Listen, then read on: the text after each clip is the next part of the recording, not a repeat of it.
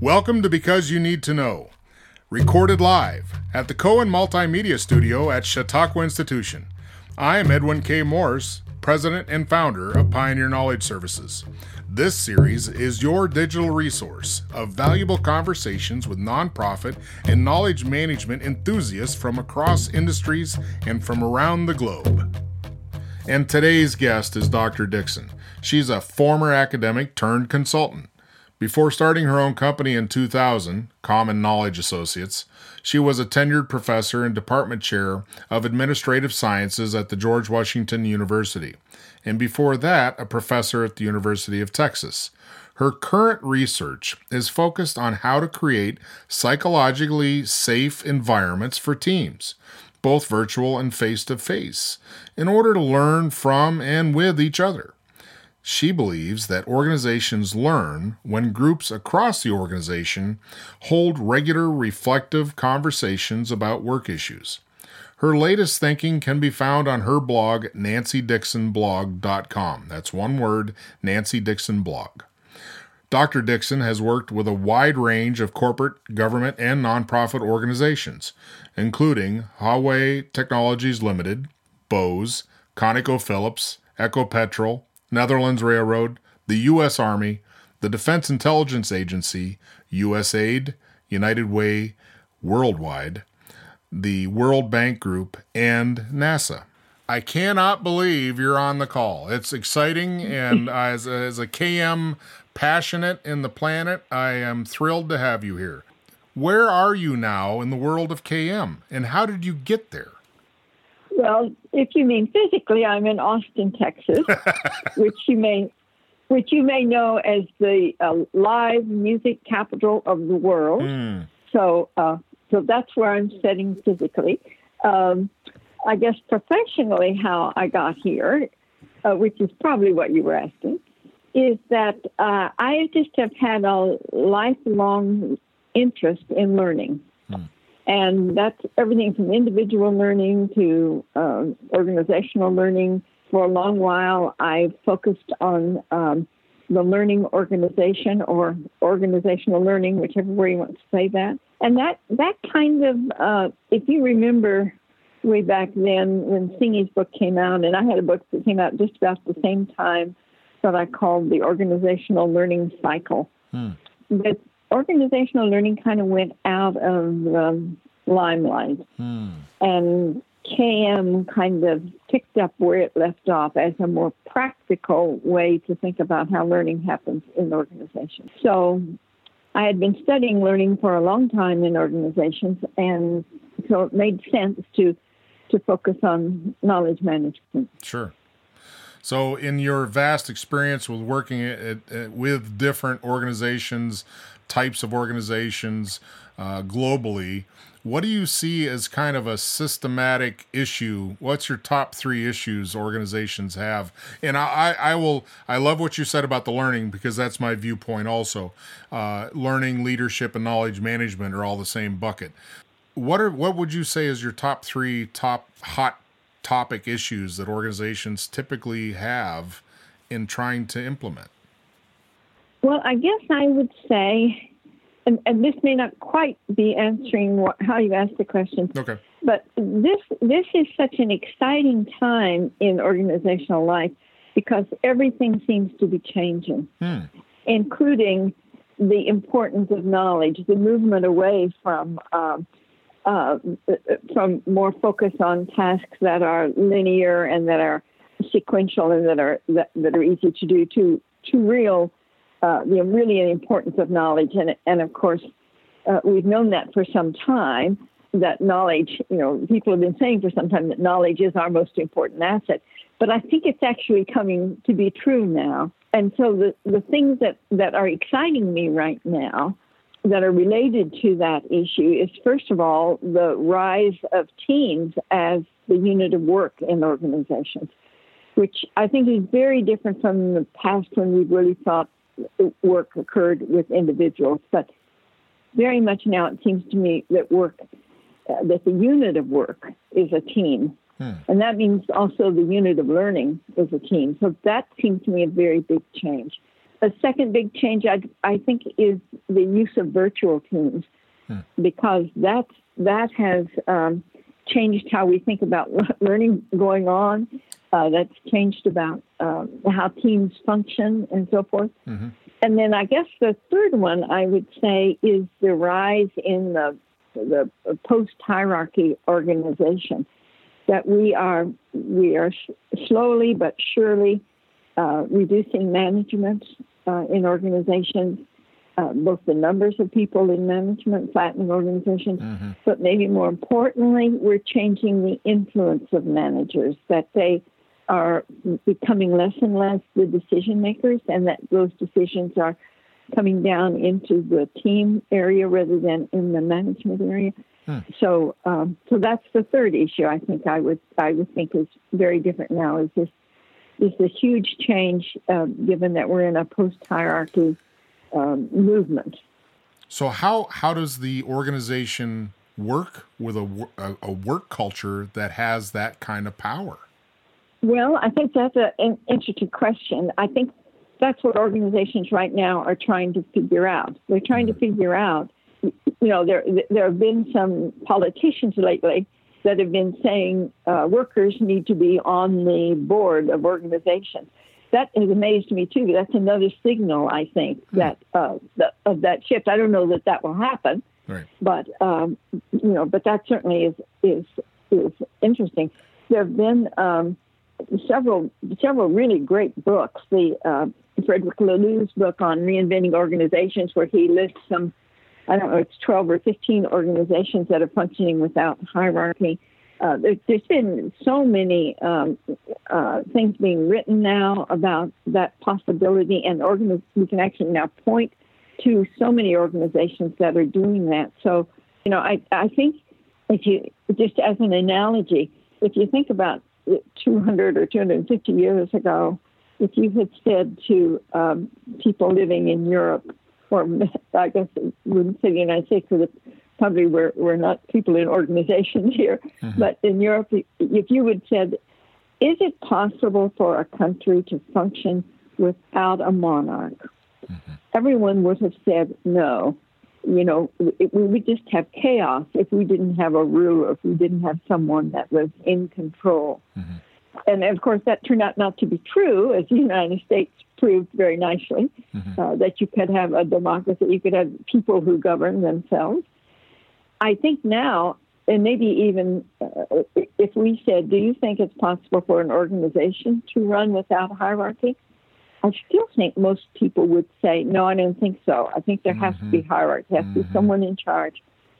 But the fact is, there are these organizations now that are doing it. That's an enormous change to me.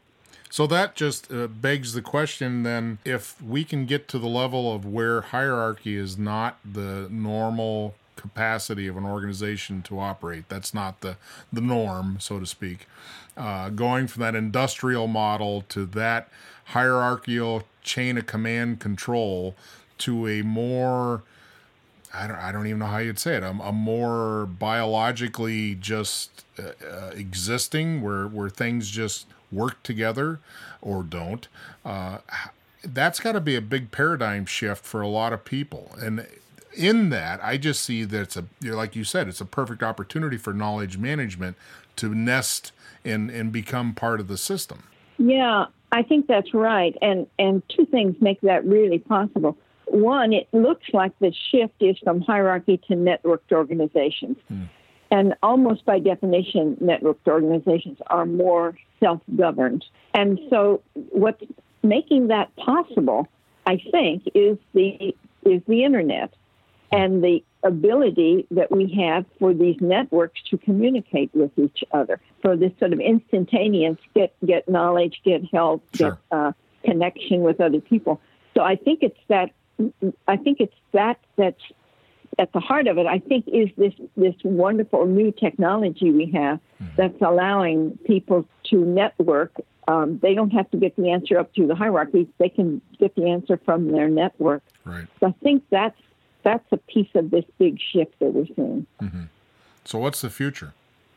Oh, I think it's so bright. I think it's really wonderful.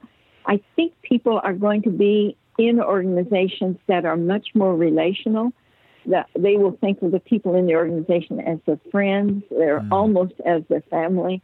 I think they will have much more opportunity to develop themselves and to grow because they'll be making decisions with their colleagues and seeing how those decisions work out and saying, okay, then we need to do this instead of that. So I think there's opportunity for development of individuals, the development of the teams. I think there's just so much potential in that. I think we're going to lose this concern we've had for so long about, I better not say that. I better not tell my manager about this. I need to hide that. I can't tell the truth. I can't be honest. I can't say who I am in the organization that we've had over the last, 50, 60 years. Right. That I think is just a wonderful, wonderful change. People can be themselves in organizations. I think it's fantastic. And I've been in some of those organizations now. People love being in that situation. Sure. Yeah. Well, who wouldn't, right? I mean, you don't have to put on a facade 9 to 5 and function in a certain expected way. You can just, well, I'll sign up for that. Sure. And if your kids get sick, everybody understands that. You don't have to hide that. If you need to go to the dentist, you can go to the dentist. Right. So all those things that we've had to hide, to juggle, to feel like, I won't get promoted unless I show that I can be there, that I can stay until midnight. I have to wait and leave after my boss leaves, so he'll know I'm really hard worker. All those sort of things we've put on, I think they're already going away. I think they're increasingly going to go away. What do you see as the primary? What do people usually ask you? What is the common question people ask you, from your expertise and viewpoint around knowledge management? Frequently asked questions. I think one of the questions that I get often is, how do we increase collaboration? We put all of this technology in place, but we still don't see people collaborating the way we thought they would after we put the technology in. I think that's one of the questions I get a lot. Now, you have to take into account the fact that that people that would ask me or that would call me for help, they already know me in some sense, right? I mean, they've read stuff I've written. So they're not going to ask me. They're going to ask me questions that they know relate to sort of what I write and think about. So I think that's the reason I get the collaboration question so much, or the question about trust. How do we build trust in this organization? Because they know that's something that I've thought some about. Well, and I think that's all tied into your background of learning, right? Organizational learning, you have to have availability, a connective tissue, I'll say, between people of trust in order to have that conduit be used and strengthened. It's like a muscle. You've got to have opportunity to strengthen it. And if you don't have that opportunity, or it's in a very inhibited environment in which people are in a negative way, whatever that is, then that muscle never gets exercised well.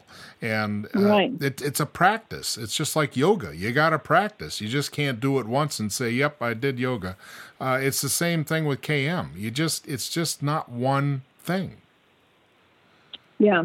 I think that's exactly right. I think it is a practice. It's a relational issue, I believe. I think we build trust through relationship, and if you can't be in relationship without a certain amount of conversation between people. The relationship is based on my knowing you well enough to know how you're going to react, knowing you well enough to know about your level of integrity, to know, sort of what your values are, in a sense, to know your competence.